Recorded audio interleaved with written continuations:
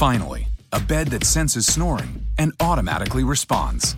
Meet the Ergo Smart Base from Tempur-Pedic, our first system that detects snoring, then automatically adjusts by raising the bed. Get your best sleep all night, every night.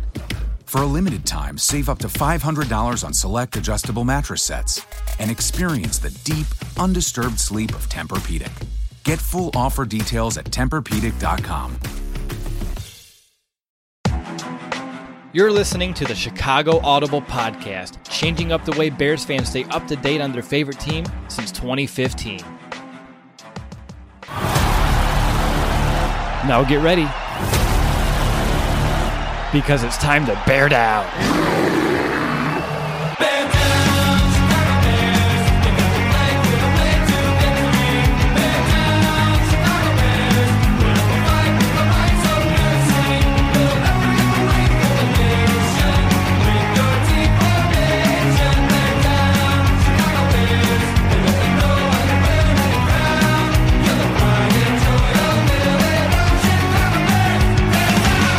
Welcome back, Bears fans, to another episode of the Chicago Audible, and welcome to our Bears-Cowboys Postgame Show as we live to fight another day as the Chicago Bears beat the Dallas Cowboys 31-24 in a game that was nearly not as close as that final score indicates, but the Bears improved to 7-6, and like I said, playoff odds, they slightly increased. I think it goes up to technically 3 or 4%, maybe 5% if we're feeling lucky about ourselves, but still, the Bears took care of business in primetime against the Cowboys in a game that they needed to win in order to keep those playoff hopes alive.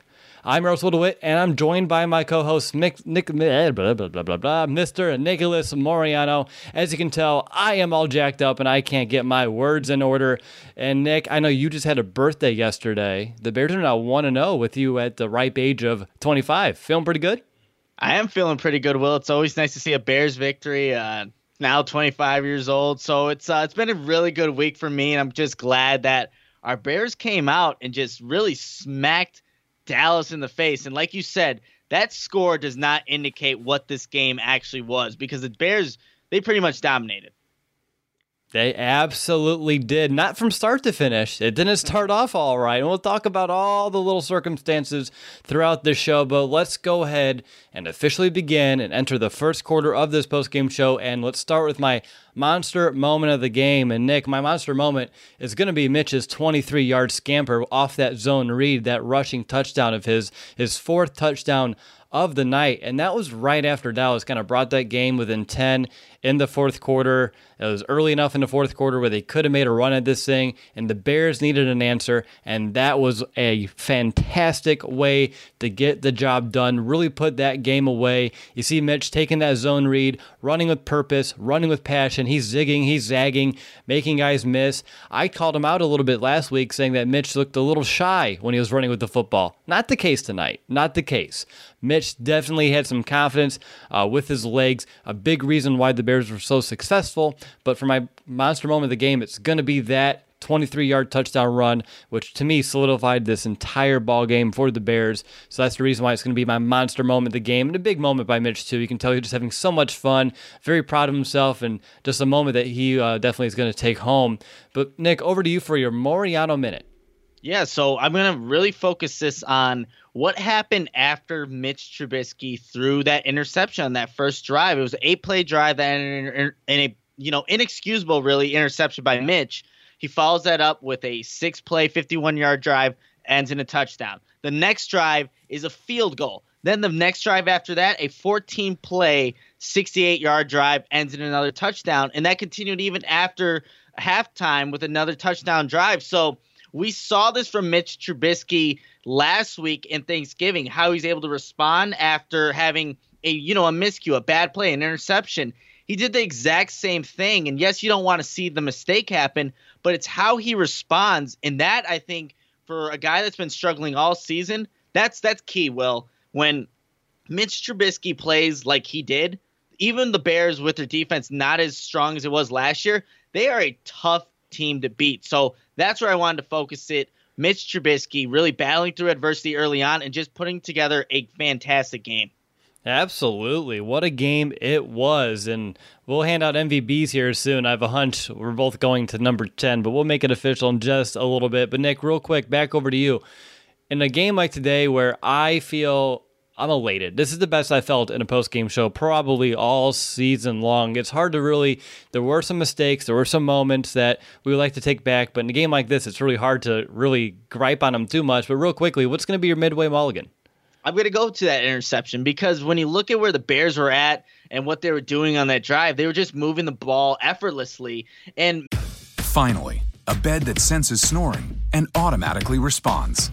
Meet the Ergo Smart Base from Tempur-Pedic, our first system that detects snoring, then automatically adjusts by raising the bed. Get your best sleep all night, every night. For a limited time, save up to $500 on select adjustable mattress sets and experience the deep, undisturbed sleep of Tempur-Pedic. Get full offer details at TempurPedic.com. Mitch, I probably have to see the all-22 to see what he was looking at, but Anthony Miller seems like he's in the back right corner of the end zone, and I don't know what ends up happening there, but you took away points off the board, maybe points with Eddie Pinheiro, you just never know, but they were in, a good position there. You just don't want to see a throw like that being made. So I think when you look at it offensively, that was the one misfire that Trubisky had. There were a couple of risky throws, mind you, throughout the game, but that's one where you just kind of shake your head. What is Mitch looking at? What is he doing? But look, I'm nitpicking because after that, he was pretty damn good. Yeah, and I mean, that's why it's like, you want to take it back, but if that's what fueled his fire and really got him to focus and hone in, I'm not that I'm fine with an interception, but it's a game in which you live with it, and he got better from it. So I understand your point too as well. And I don't know, was he going to Miller deep? Was he sailing the ball to Wims underneath? We don't know. We'll see. I don't even think the all-22 would help you there. It's just one of those passes. But for me, jumping in, stat of the game, and I'm going to give you two. It's going to be the third downs on both sides of the ball because, Nick, just 2 days ago, we were a little worried on both ends here because Dallas has the best, or had the best, third down offense, and they had the third best third down defense. So the Bears on offense finished the game 7 of 12 on third down. It really should have been 8 of 12. Anthony Miller dropping that one near the end here this game. But again, the Bears offense, 4th worst in the NFL in converting on third down. This is 2 weeks in a row where they're over 50%. I think they're starting to figure this thing out in this here late in the season, and it's exciting. They're getting themselves in third and manageable. But there are also some very big third down plays today in third and long situations, and we'll talk about them as we get into this Bears offense later on. But just the overall stat, 7 of 12 on third down is key. And then flip it over to the defense. For the game, again, Dallas entered converting on about 50% on the season. Finished 6 of 15. 2 of those came in garbage time. Really, they're 4 of 13 with about 8 minutes left in this game. And remember, 4 of those third down conversions came on that very first drive that Dallas had. And after that drive, it took them until midway through the fourth quarter when the Bears went to prevent mode to start getting third down conversions yet again. A testament to Chuck Pagano, a testament to this Bears defense, because you mentioned it, all these injuries are mounting up on that side of the ball, but they still played with passion, fire, and really high efficiency in order to get that job done. So the Bears on offense and defense, taking care of business on third down, to me, is a big reason why we're on the positive side of this final score. With that, let's go ahead and go into the MVP section. And Nick, I think it has to go to number 10, right? It absolutely does, because prior to this game, Will, everybody knew that Mitch Trubisky under the lights in prime time, his stats and his game didn't really reflect, I think, the quarterback that he truly is. He didn't play well in prime time games, but he really changed that tonight, Will, just with some of the throws he was able to make using his legs. I think unlocks a whole new element to this Bears offense. It really puts the strain on an opposing defense and how they got to play number 10, because look, when he's making the throws on top of also gaining yards with his legs, he is a tough guy to guard. And I'm saying that realistically, this is a tough quarterback to, play defensively if he has all that going for him. So defenses just have to think, second guess, do I come up and make the play? Or on that one of the bigger plays that maybe we won't even talk about was that completion of Jesper Horsted that kept the drive alive at the end of the game. Mitch Trubisky looks like he's going to run, but that sucks up the defender and it just dumps off to a Jesper Horsted who has nobody around him. that is the element that Mitch Trubisky can add if he can continue to just run the ball a few times a game, because you have to respect that as a defense. But absolutely, the MVP is Mitch Trubisky. Oh, that was a huge play. 3rd and 9, an opportunity to continue to maintain possession, keep the ball away from Dallas in a game that was technically within striking distance at the time. But that was a big play where the Bears technically could have just ran it, forced Dallas to call their final timeout, and punt it. And granted, we punted soon thereafter, thanks to Anthony Miller with the drop. But that play right there, good call by Matt Nagy, a great execution by Mitch. And like you said, him proving to the defense that they needed to respect his legs sucked him up in that regard, and it just shows the impact it can have. But Mitch finished the day 23 of 31, 244 yards, averaging about 8 yards per throw, 3 touchdowns with that 1 interception.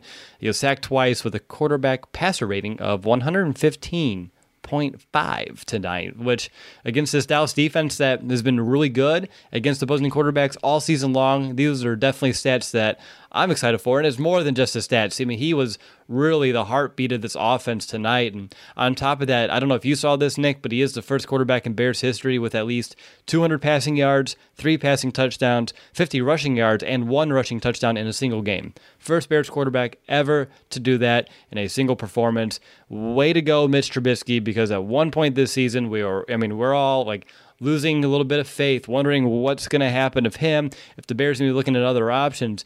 The past few weeks, I still think you bring in competition, iron sharpens iron, but he's proving that he can be a very good quarterback in this league if given the proper, scheme, the proper blocking, the offense clicking. I think he can be a very good quarterback in this league, and he's really, with his back against the wall just a few weeks ago, how he's been able to respond to me, it's been a blessing. It's been amazing to watch kind of unfold over the last month. All right, Nick, before we enter the second quarter of the show, we do need to call a quick timeout to tell you a little bit about our show sponsor, SeatGeek. Do you ever feel like ticketing websites make getting to the event difficult on purpose? So what if their site's annoying and it doesn't have the events you want, like hello status quo? With millions of live event tickets and a price match guarantee, SeatGeek proves there is a better way. They built the fastest way to find tickets so you can stop searching for the perfect seat and start enjoying it. Why is SeatGeek better than the rest? Well, simply put, it's a better process. They pull together millions of tickets from all over the web, then it rates each deal on a scale of 1 to 10, and finally, SeatGeek displays them all on an interactive seat map. We have, here at the Chicago Audible, all of us have the SeatGeek app on our phones and our devices, by far the easiest way that we've been able to shop for tickets. In fact, our William Ingalls, who hosts our 5 Matchups a Week podcast, just bought some tickets to the Bears-Chiefs game, a game that we're all going to. We're getting real excited here now down the stretch, and he actually messages me, he's like, Will, SeatGeek is a great way to buy tickets. Within a few taps, he was instantly able to find some seats. And guess what else he did? He used our promo code, and you can too. And this promo code gets you $10 off your first SeatGeek purchase, and that promo code is BEARS. And again, if you enter that promo code BEARS, you can get $10 off your first purchase on SeatGeek. BEARS, BEARS. Use it. $10 off your first purchase over on SeatGeek.com and on the SeatGeek app. All right, welcome back. You're listening to Chicago Audible. I'm Russell DeWitt. I'm sitting here with Nicholas Moreano. It's time to kick off our second quarter and dissect that Bears offense.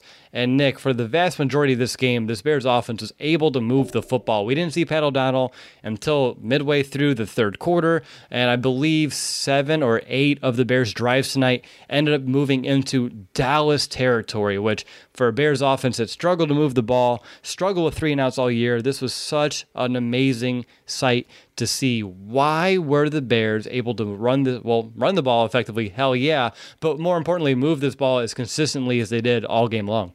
You know what? I think this was easily the best game that Matt Nagy has called as an offensive coordinator this season for the 2019 season. Because, everything that you needed to have happen with the quarterback playing right, the running backs getting, finding the right lanes. The offensive line was shaky at times. But we also saw something, and, perfect timing because I just released an article about the tight ends. J.P. Holtz, if you look at the stat sheet, I wouldn't have thought that he led all receivers for the Bears in yards. 3 receptions, 56 yards. That has been an element of the Bears offense that has been completely absent up to this point in the 2019 season. Having the tight ends actually make an impact. And look, it's only 3 receptions and, a ton of yardage for it. But Matt Nagy's offense really does revolve on having some tight ends that can, at least challenge a defense. Not that JP Holtz is a world beater tight end, but at least having the threat of a guy that can do something can make a defense play honest. But Matt Nagy really just called a really great game. He had 34, the team had 34 rushing attempts. There were 31 passing attempts, pretty balanced there. And then you just had receivers making plays and getting yak. So I think when you put all that together, that's why the Bears were able to score 31 points. And that, again, that's having 2 turnovers on offense, the interception and the fumble, able to battle through adversity and just put up points and move the ball effectively.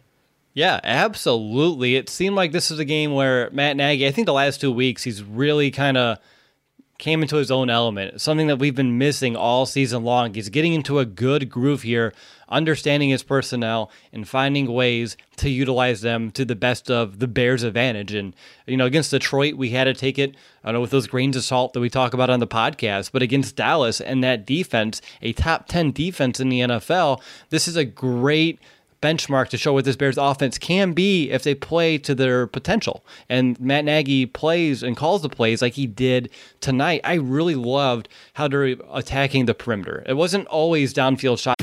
Finally, a bed that senses snoring and automatically responds. Meet the Ergo Smart Base from Tempur-Pedic, our first system that detects snoring, then automatically adjusts by raising the bed. Get your best sleep all night, every night. For a limited time, save up to $500 on select adjustable mattress sets and experience the deep, undisturbed sleep of Tempur-Pedic. Get full offer details at TempurPedic.com.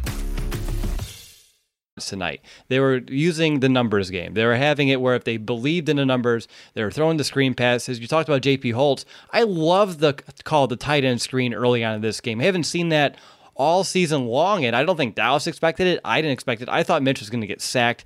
I was like, this play got blown up, and then there's JP Holtz sitting in the wings to take this catch and run for it for like over 30 yards on that play. And the screens for the most of this game was working. The Cordero Patterson big pickup on third down was off his screen. Anthony Miller's touchdown came off of a screen. The blocking downfield was tremendous tonight. It was very effective, and that's been something I've been very critical about, that the Bears have not had the blocking to allow these screens to happen. Wasn't really the case tonight. So for me, execution on top of play calling in general is going to be, at least for me, why the Bears were able to be so successful, which I think that happens for any offense, right? Oh, why were they so damn good? Well, they called good plays and were able to execute. Okay. You know what? Yeah, I agree with that. Well, I'm going to add one more thing, too. Sure. And Matt Nagy has done a great job of this the past, really, 2 weeks. And I thought this would be Jordan Lewis. He ironically got the interception on Mitch. I'm like, wow, this is going to come back to bite me because I was talking that matchup all in the preview. But he did target a player on the Cowboys defense, and that was Jalen Smith. There was a bunch of routes, regardless if it was Anthony Miller going towards the middle, Allen Robinson catching the touchdown in the middle with Jalen Smith in coverage. That's who Nagy wanted to test on the Cowboys defense in coverage. And more times than not, the Bears were able to win that matchup. He did that last week again against Detroit with Coleman in coverage, with Miller being the recipient. He did that the week before that with the Giants cornerback. His name is escaping me, but Matt Nagy is finding just one weakness on the opposing defense, and he is consistently going at that. I love that about Matt Nagy. That's why we brought him in, an aggressive-minded coach who's not afraid to take those risks. And we're seeing it kind of come to fruition now over the past couple of weeks. And look who's playing better. Your quarterback, who's been struggling all year, is now suddenly putting a bunch of consistently good games together. That's what I love about Matt Nagy's play calling as of late. And hopefully that continues down, just having 3 games left in this season. Yeah, I mean, really, number one, real quick before I get into that, who called, let's go after the linebackers in this game in coverage? This guy. On top of that, though, you're right. I love how Nagy is finding the weakness, and he is forcing defenses to prove that is not a weakness. Like, you better stop it, or else we're going to keep going for it. I'm going to dial up different plays, different looks, put different players over there in that area of the field. But if you don't stop it, we're not going to quit on it. Where he's not overcomplicating it. I think he listened. I think he heard the KISS formula. He's keeping it simple. and it's not stupid. It's awesome. But this is great to see, and a really good point there, Nick. So I want to talk about something else the Bears were able to do on top of executing, and that was stacking together back-to-back-to-back scoring drives really when they needed to get it done. Because, again, the Bears went down early, 7-0. They throw the interception. Defense responds with forcing that punt. And then the Bears respond with that. Touchdown, field goal, touchdown. Oh, did I say 3? I meant 4 because in the second half, they got the ball back to start. Touchdown. 4 straight scoring drives, which really flipped the entire momentum of that game. Nick, for me, the one that really stands out is that first drive of the second half because the Bears did exactly what they needed to do. And I know that Trubisky's been Mr. Third Quarter, but this is a game where it was only at the time 17-7, so it was only a 10-point game. And if they found a way to get points in this drive, you turned it into a 3-score game. And I don't know, I can probably count on both hands how many games the Bears had opportunities like that and didn't get the job done, but they were able to do it today with a 7-minute drive, kind of mimic what Dallas was able to do to begin this game. And of course, extend that lead at the time to 24-7. How about you? Is there any special drive that kind of sticks with you? You know what? I just want to add on to that drive that you were talking about because it looked like at times this was just going to be, your typical Bears drive where it's going to end in some kind of punt somewhere along this drive. Because when you look at it, there's a couple of positive plays, but then you take a Mitch Trubisky sack, negative 8 yards. So you're at 2nd and 18. Then the next play is a Horsted reception for 9 yards, and then you get the big Patterson play. But then you also look down on this drive. There's also the direct snap to Patterson. They lose 5. Matt Nagy was furious on the sideline seeing that. So you see that now it seems like even if the Bears are not ahead of the chains, they could still somehow, some way get that first down, keep the offense on the field. Early on in the season, prior to, now this stretch of games that they've been winning, if there were any negative plays, even if it was, just a -1, the Bears were screwed. They were coming off the field. They were punting. It seems like now this team has gone through this adversity and knows like, hey, just because we had negative yardage somewhere in this drive, that doesn't mean the drive has to stop. That's what I'm also, seeing as a commonality in this Bears offense just down the stretch now. Negative plays don't necessarily result in punts anymore. The Bears can battle through this. That's what good teams do. That's what good offenses do. And maybe, just maybe, Will, this offense is finally turning the corner. And against a good defense in Dallas, I think you can say that now. Absolutely. And they need to keep it up because they're going to be tested again in 10 days over up in Green Bay. But to see them fight through the adversity mid-drive, a 3rd and 9 they converted. That was a defensive holding, but Allen Robinson was able to draw a few different penalties tonight. But still, you're able to go ahead. If you get a first down on 3rd down off a penalty, I'm calling that a win in my book. And then again, Cordell Patterson with that big 33-yard pickup, that was 3rd and 9. And Patterson took that one like a kick return. He took his time. He was able to weave through, run through some guys. We need some more of that. We don't need him running the Wildcat. We need him catching and receiving and doing things like that along the outside where he has a numbers game. He can make a few guys miss and then just sprint down the sideline with that speed that he has. But no, Nick, you're right. The Bears, and I think that's the theme for this entire game, and this one drive's a really good microcosm of the Bears' ability to move on through mistakes, fight through, and don't let the mistakes define them tonight. But instead, they found a way to beat them and fight through that mistake and get better for it. And that's really what we are very excited about. So, Nick, I'm babbling because I am thirsty and I left my water downstairs. So I want to talk about this running game. I'm going to mute, and I have AirPods, so I can hear you, even though I'm going to walk a few rooms away. Unlike you don't get wireless because you can't make it work on your computer. But besides that, let's talk about this Bears running game. I'll listen, and I'll jump in about 25 seconds.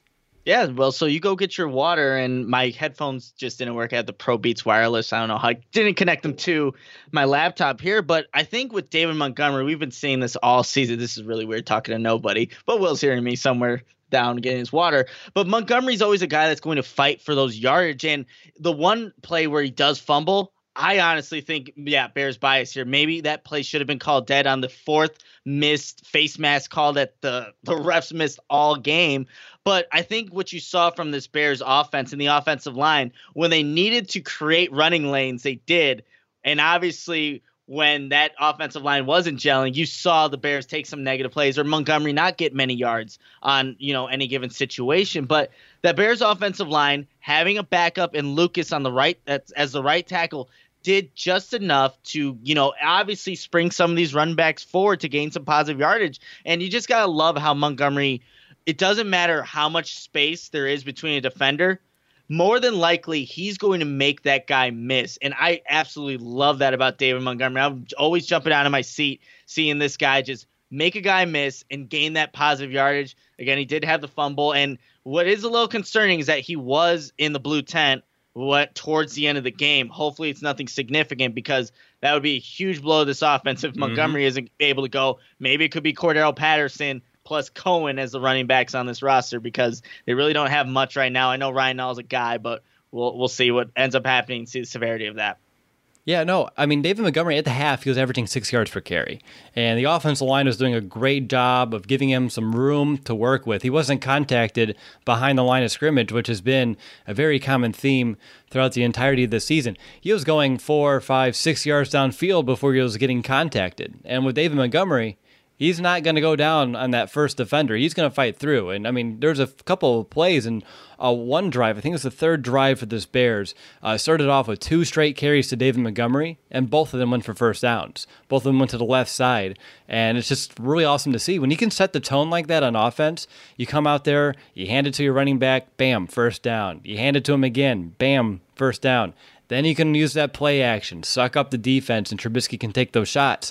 And then when Trubisky has the threat to run it himself, there's just so much for defense to worry about, to defend, and to what they need to kind of cover for. That's why the Bears were successful, because everything was clicking at all facets of this offense, firing on all cylinders. You got the tight ends involved, receivers were active, Trubisky was running, David Montgomery was popping out. He averaged only 4.3 at the end of the game. That's because we're trying to milk it towards the end, and of course Dallas was taking care of business there, but still, averaging 6 yards at the half, great. And then the fumble, I'm not going to fault him too much on it. I mean, given it did allow Dallas to fight back and get into this a little bit more than I would like. But when he's out there fighting for those extra yards and he doesn't fumble a ton, it's not usually an issue with him. I'm not going to get too negative on that in this one. Anything else from receivers you want to talk about? I'm going to say we're going to be remiss if we don't talk about Allen Robinson some more. 2 fouls drawn in the second half alone, and his 3 catches in the first half went for a touchdown. The next one was a first down pickup, and then the next one again was another touchdown. He was Mr. Clutch tonight. Yeah, Allen Robinson's continuing to do what he's done all season. That's just make plays, regardless if it's drawing those pass interference calls or just being a reliable person that Mitch Trubisky can trust in the red zone, because I don't know if there's right now that's a connection that I wouldn't, as an opposing defense, it's coming. Mitch is going to throw at Allen Robinson at some point in the game, but can you stop it? I know maybe I'm saying a little bit too much here because it's one game or a couple games from Trubisky, but Mitch has been throwing Allen Robinson all season. Still, teams are not finding ways to guard it. And even though that is his guy, but yeah, he's just a phenomenal wide receiver, and you can line him up in so many different spots. And I really like him when he works from the slot, because, again, when you get those nickel corners, if they don't have a traveling true cornerback on him, I like that matchup all day. So, yeah, he's just a phenomenal wide receiver. And, look, we also saw a little bit, and it's funny, his first reception in the game for Riley Ridley, his shoe comes off. Yeah. He loses his shoe. So it's like you have to have other guys step up. Hopefully Javon Wims okay. I know, Trubisky was targeting him a couple times down in the red zone, and he did get another one of those illegal blocking. That one I don't know how the refs call that. I don't know none either, of the 4, face mask calls that they missed all game. But yeah, the receivers, again, they didn't put up the biggest numbers, but they did their job. We're there for Trubisky. You wish Anthony Miller makes that catch towards the end of the game. That would have extended the drive a little bit more, taken more time off the clock there. But yeah, the receivers were there. They were open for Trubisky, and that's why he was able to hit them, especially those really risky tight throws that Trubisky was throwing. I know you tweeted during the game, Will, I forgot, I can't believe you just made that, or whatever it was, but I was thinking the same exact thing over here. It was having me hold my breath. That's where I was at. But those were throws with conviction, and that's something about Mitch, and I know we talked about him a lot, but it's not many games this season we get to really hop on the Mitch hype train, so we're going to have to do it today. But I mean, just how he was throwing with conviction. He was really driving the ball into those tight windows. It was just really awesome to see. And I really liked his decision-making. And I think it's evident when you're looking at the box score. J.P. Holtz, he was targeted 3 times, had 3 catches.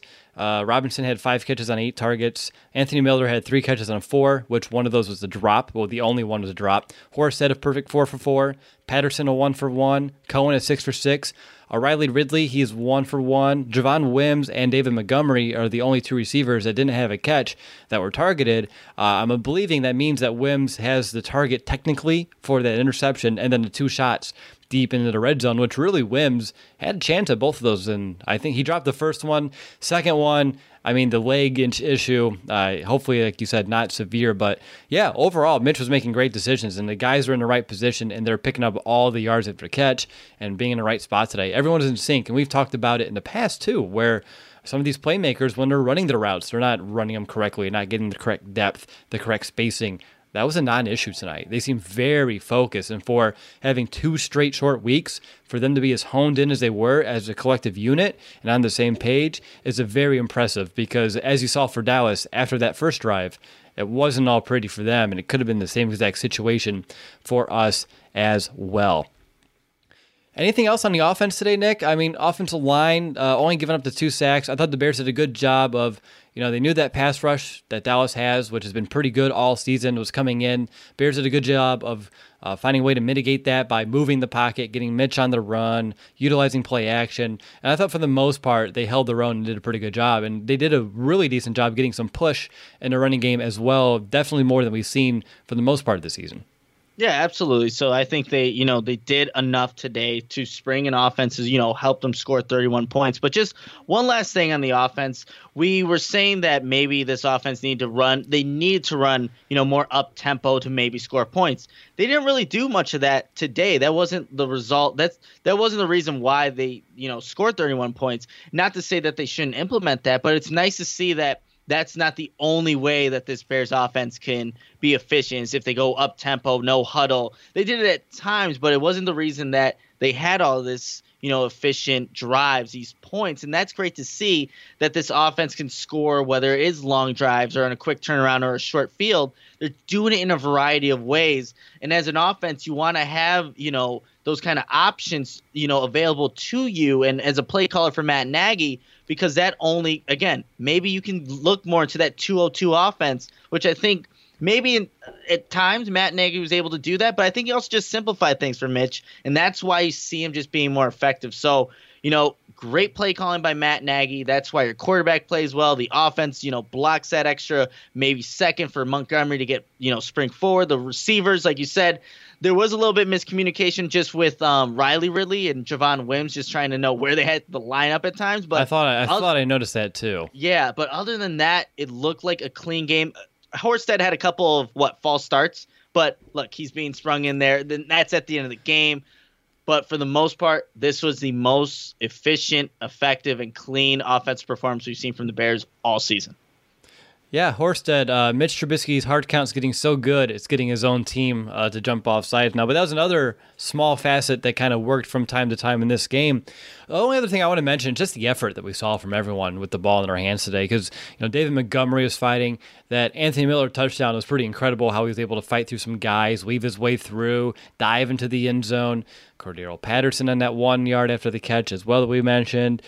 Just everyone. That catch by Allen Robinson with 5 Cowboys around him to hold on to that thing and take a hit. Everyone was on their A game tonight, Nick. Everyone really was. And besides the interception, you can look at the fumble, fine. But on top of that, I think everyone is really playing some of their best football this season. And 31 points against this Dallas team, that's no easy task. And for the Bears to find a way to get it done is definitely a testament to their work ethic, I think, this week in practice as well, and just their dedication to getting better, like we mentioned, as well. One last thing, and I just want to kind of hit on this, and we can probably talk about it during next week's show, but it does feel like everything's kind of clicking after they made that position switch back on the offensive line, too. Yeah, it really does. Cody White, I think someone pointed this out, but they have...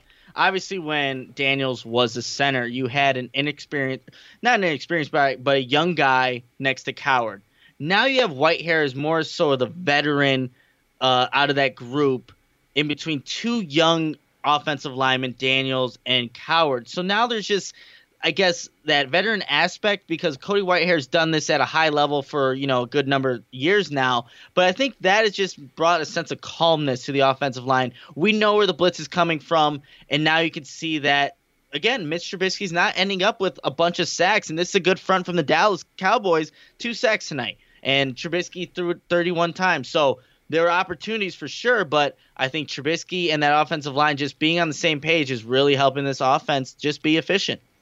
Efficient, effective, everything that we've been waiting for all season long for this Bears offense. Well done by all of them over there. But let's go ahead and move forward and enter the third quarter of this postgame show. And let's take a look at that Bears defense. And Nick, it didn't start out good at all. I thought we were going to be in for a pretty long night. 17-play drive to start the game, ended in a touchdown. The Cowboys converted on those 4 third downs, including 2 very long ones. The Bears didn't get any pressure on Dak. They had no resistance when it came to anything Dallas was wanting to do. What was going through your mind on that drive? Because for me, it was more, damn it. It's going to be a long night, and I'm fearful. So what I knew that Dallas was going to be able to move the ball, but that drive just lasted forever. Was it 17? Did you say 17 plays? Is that so. What it was? And I think they said on the broadcast, if that's the case, they said on the 17 broadcast plays was the longest drive this season. So it just lasted forever. And on that drive, I noticed that Duke Shelley was in the game for Buster Screen. So I'm like, what's going on here? And then I found out I think there was an injury. Then we also find out at the end of this drive, and this is where I started to worry, Roquan Smith was injured on the touchdown run by Ezekiel Elliott. So now you have, it's going to be Nick Kwiatkowski, and I think a guy that we're definitely going to talk about a lot here, Kevin Pierre-Louis as the inside linebacker. So Nick Kwiatkowski's had to be the guy that really is calling the plays and making sure everyone's in sync. But, I mean, yeah, once that drive happened, and it was just effortless for this Dallas Cowboys offense, the Bears defense is picking up where they left off last week in Detroit, giving up a touchdown the first drive. But then, of course, as we all know, they really hunkered down and were able to figure out, I guess, this Dallas offense. Yeah, they really were. And I just want to kind of talk about this Roquan Smith situation, because a pec injury, we don't know how severe it is, but when you go immediately to the locker room and you get that thing checked out and you're immediately ruled out, that just gives me a gut feeling where it could be something where he would potentially miss some time. We saw Kevin Pierre-Louis jump in and play a very strong game today. Not only was he able to, playing all over, he was really bringing that extra element of bringing in pressure, whether it be inside blitzes, whether it be coming off the edge. And Nick, these are things that we saw in training camp. These are things that we saw in preseason.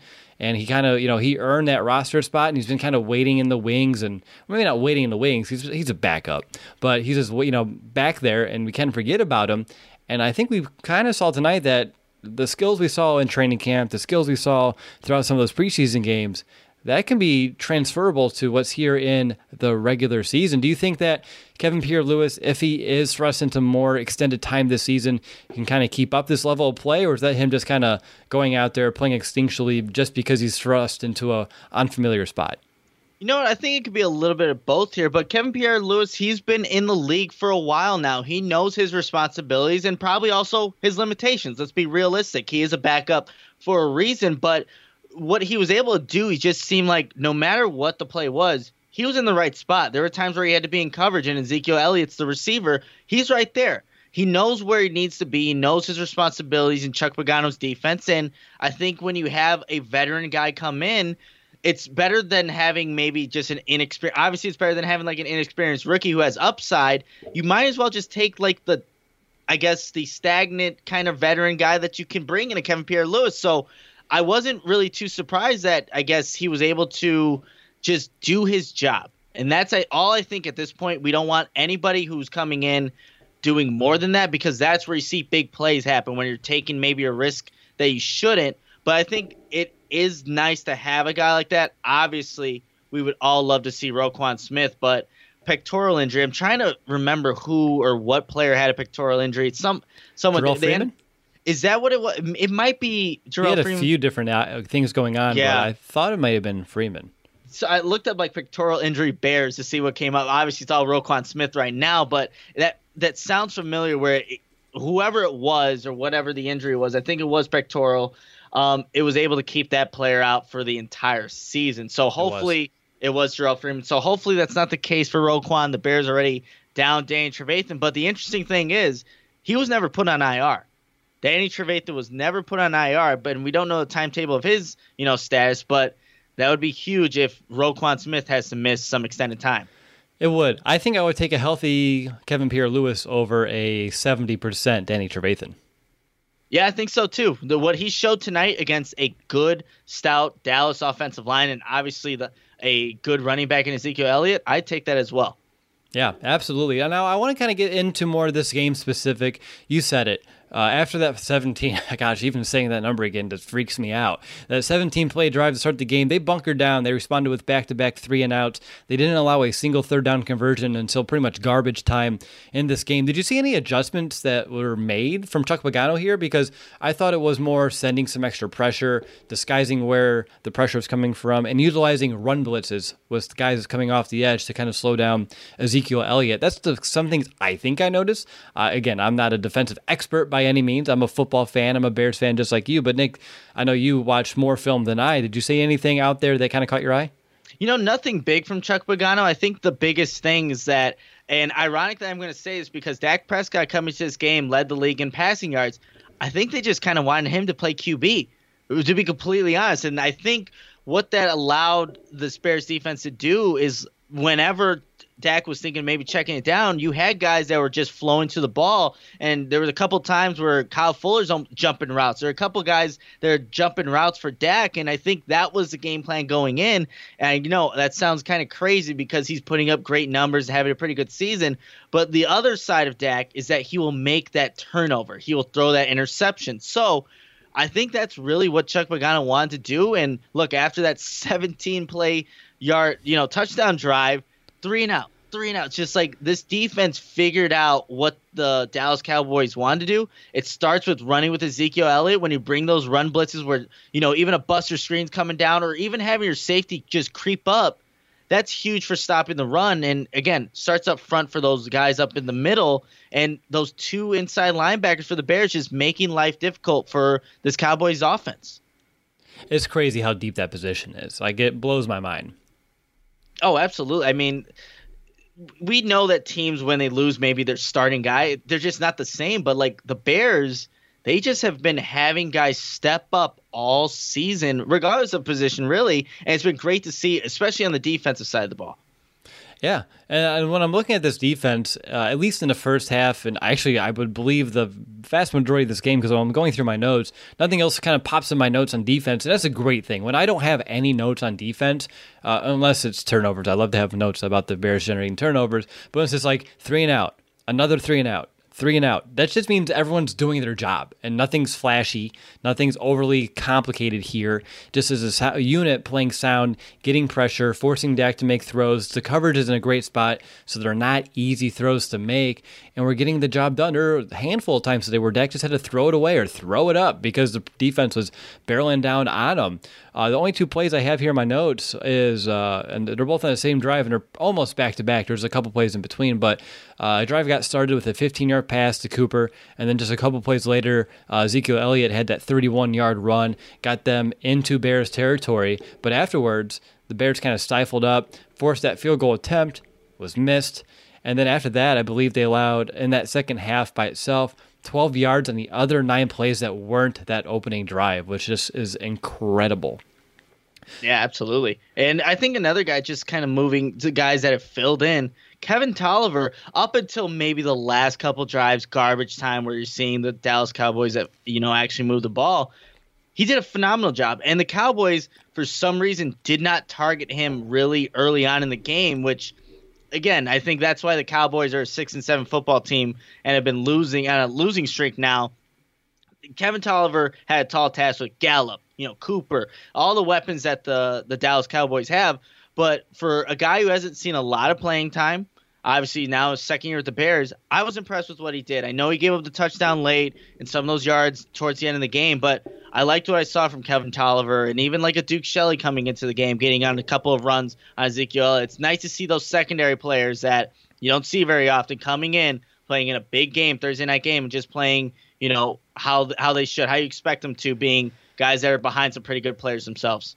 Yeah, let's go back to one guy that we talked about a lot, though, Kevin Pierre-Louis, KPL. We talked about him getting in there, generating pressure, making good tackles, being really good against the run.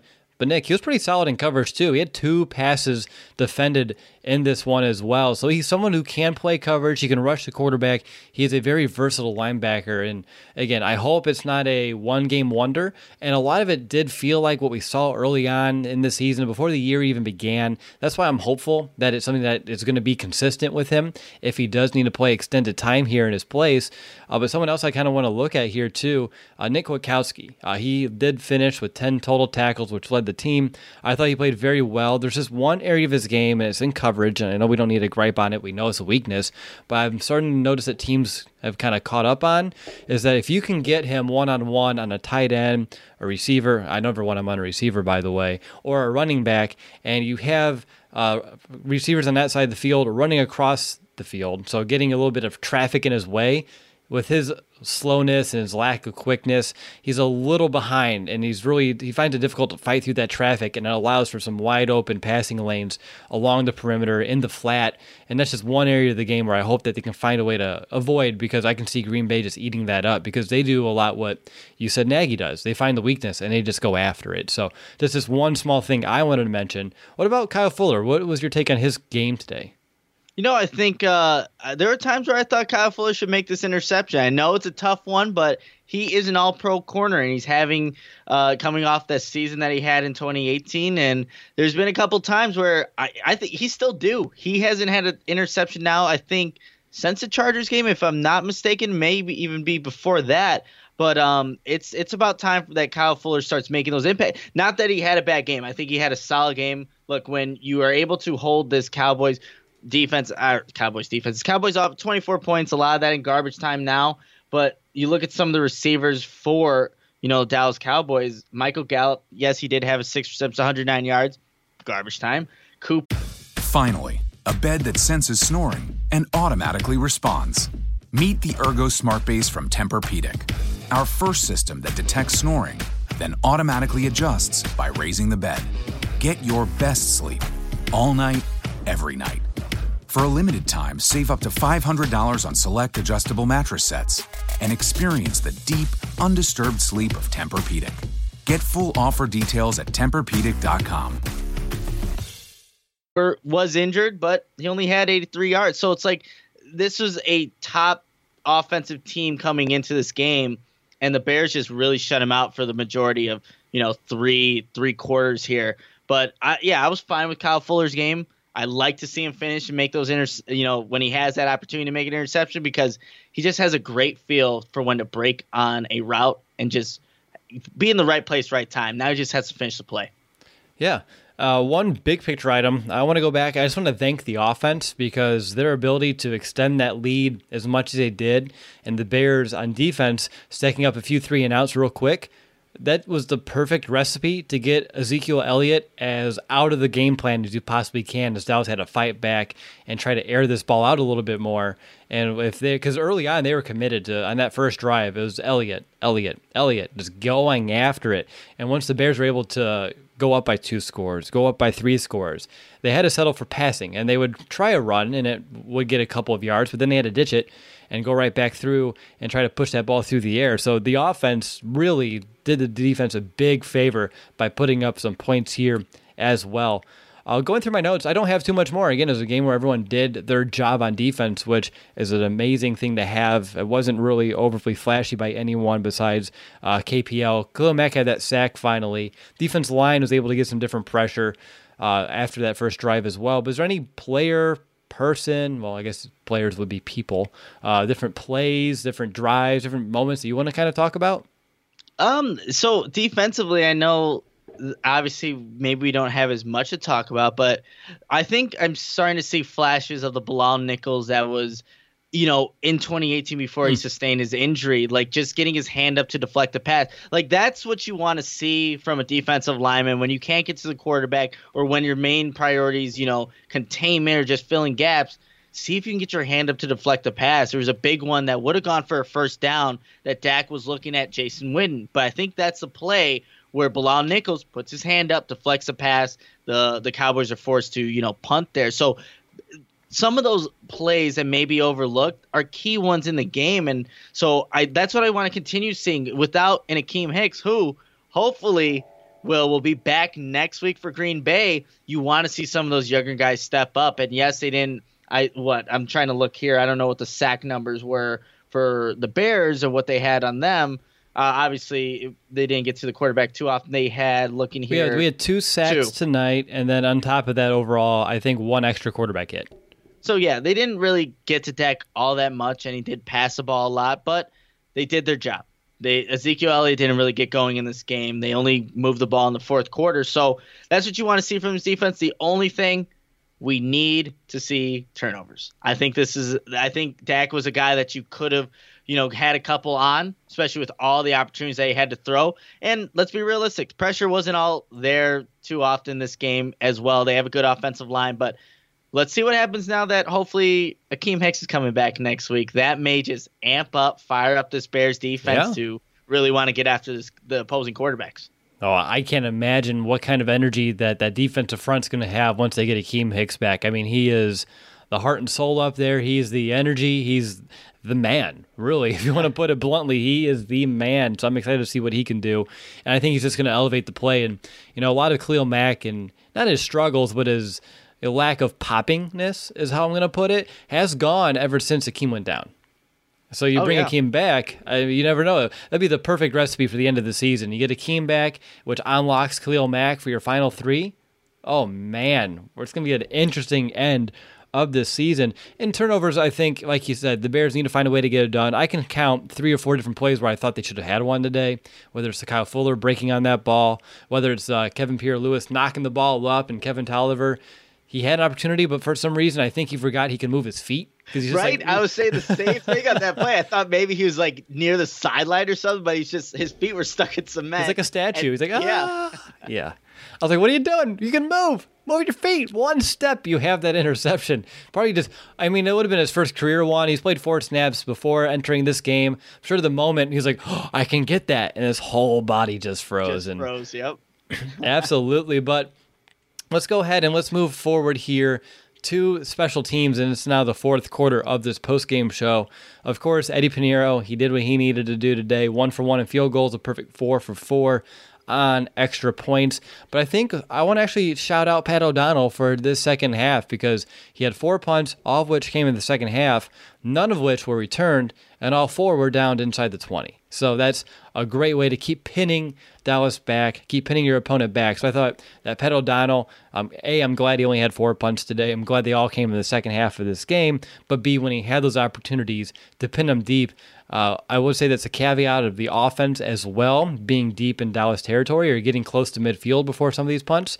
But overall, I thought Bears special teams wasn't really hashtag Bears special teams today, right?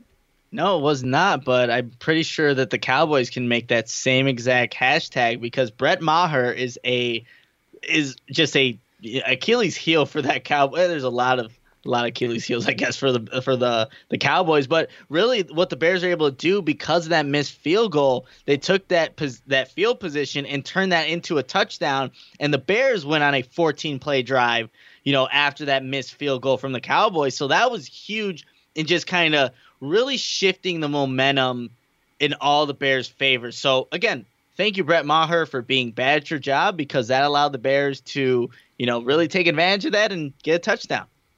Yeah. Anything else on the third phase that you want to mention? It was I like it when we don't have a lot of blunders to talk about.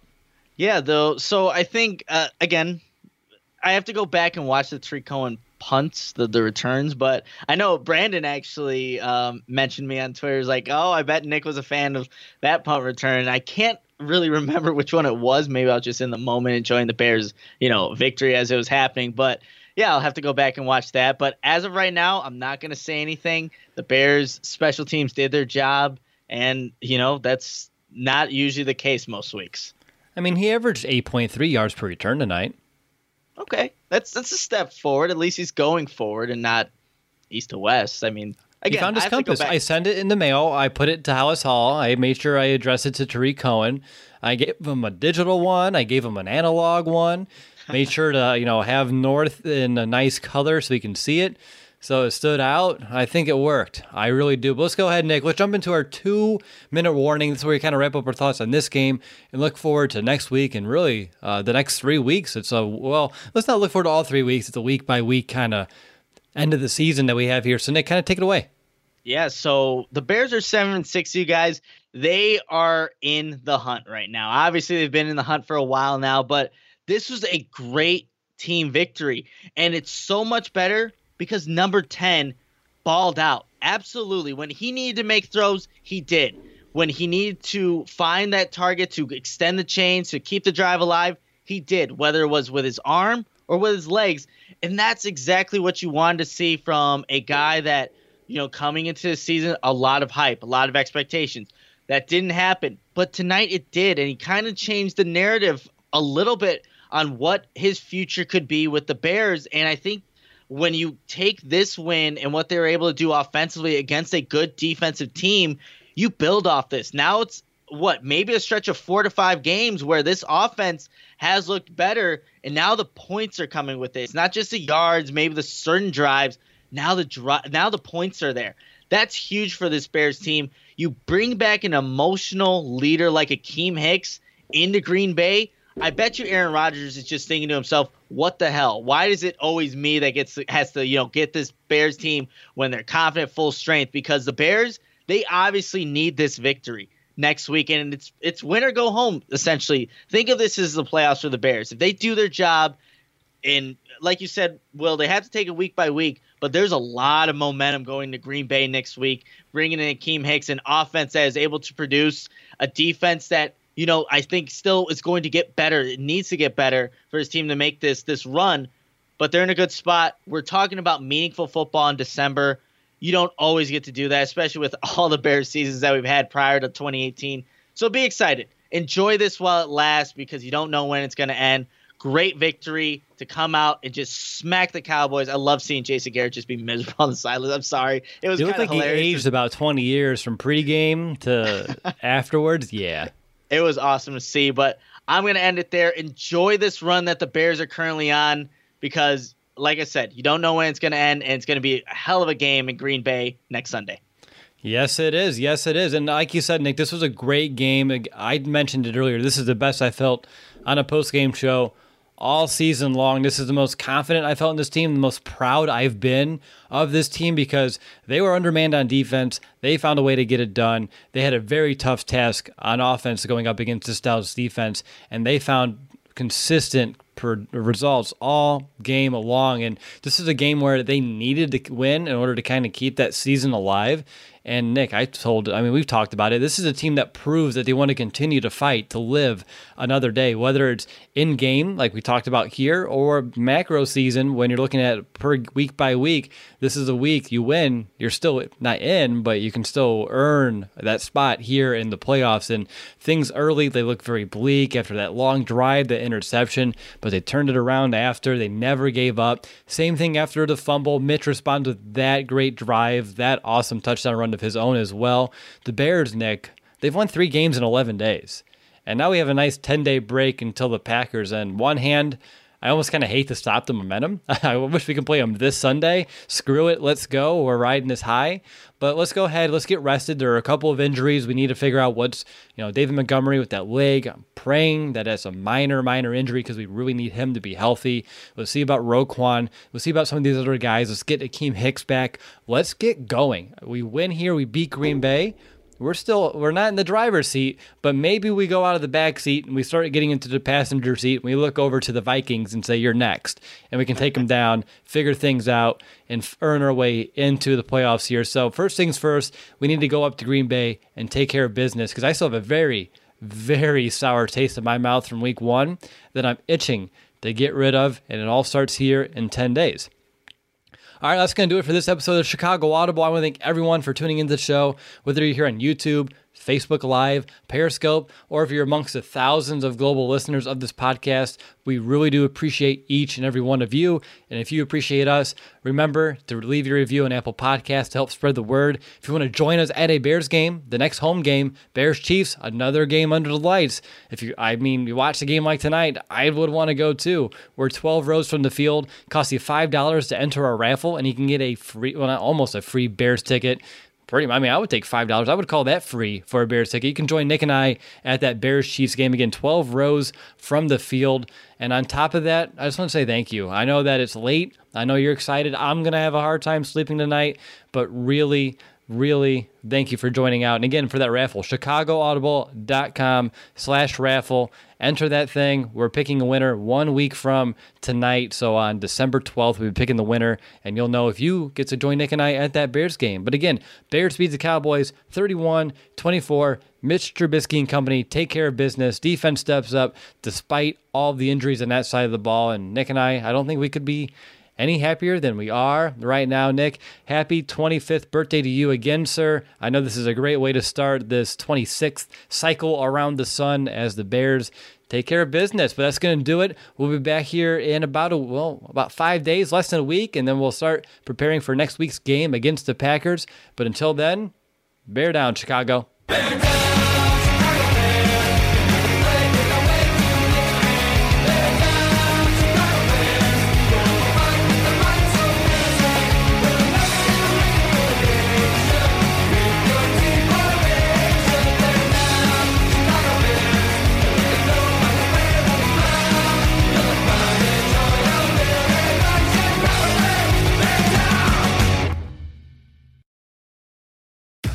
Finally, a bed that senses snoring and automatically responds. Meet the Ergo Smart Base from Tempur-Pedic, our first system that detects snoring, then automatically adjusts by raising the bed. Get your best sleep all night, every night. For a limited time, save up to $500 on select adjustable mattress sets and experience the deep, undisturbed sleep of Tempur-Pedic. Get full offer details at Tempur-Pedic.com.